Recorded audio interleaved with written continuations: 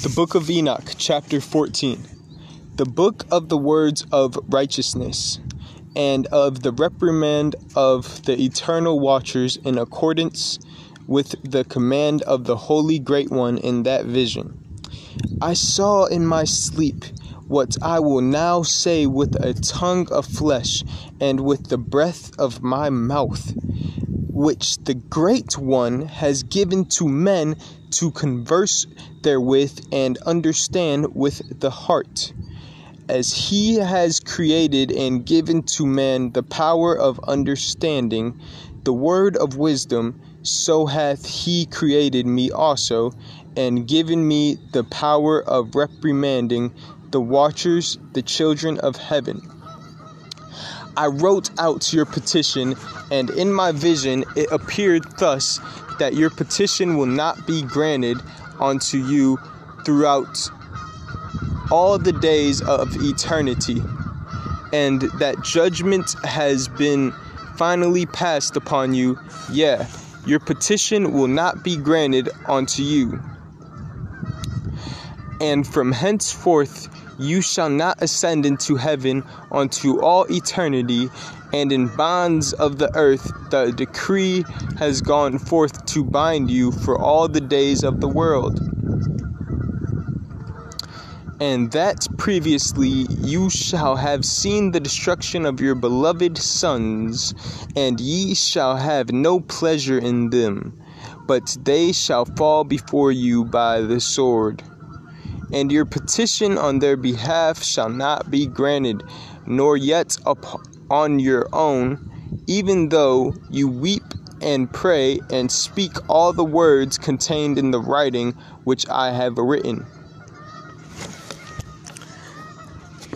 And the visions were shown to me thus: behold, in the vision clouds invited me, and amidst summoned me, and the course of the stars and the lightnings sped and hastened me, and the winds in the vision caused me to fly and lifted me upward and bore me into heaven.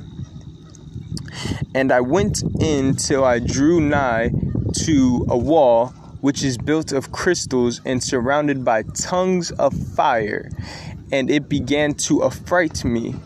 And I went into the tongues of fire, and drew nigh to a large house which was built of crystals, and the walls of the house were like a tessellated floor made of crystals, and its groundworks was of crystal. Its ceiling was like the path of the stars and the lightnings, and between them were fiery cherubim, and their heaven was clear as water. A flaming fire surrounded the walls, and its portals blazed with fire. And I entered into that house, and it was hot as fire and cold as ice. There were no delights of life therein. Fear covered me, and trembling got hold upon me, and as I quaked and trembled, I fell upon my face, and I beheld a vision, and lo, there was a second house greater than the former, and the entire portal stood open before me, and it was built of flames of fire, and in every respect it so excelled in splendor and magnificence and extent that I cannot describe to you its splendor and its extent. And its floor was of fire, and above it were lightnings, and the path of the stars, and its ceiling also was flaming fire. And I looked and saw therein a lofty throne. Its appearance was as crystal, and the wheels thereof as the shining sun. And there was the vision of cherubim. And from underneath the throne came streams of flaming fire, so that I could not look thereon. And the great glory sat thereon, and his raiment shone more brightly than the sun, and was whiter than any snow. None of the angels could enter and could behold his face by reason of the magnificence and glory, and no flesh could behold him. The flaming fire was around about him, and a great fire stood before him, and none around could draw nigh him. 10,000 times 10,000 stood before him, yet he needed no counselor.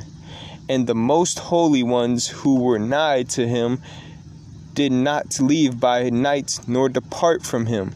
And until then I had been prostrate on my face, trembling.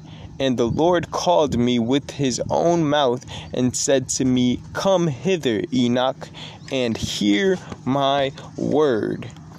And one of the holy ones came to me and waked me, and he made me rise up and approach the door, and I bowed my face downwards.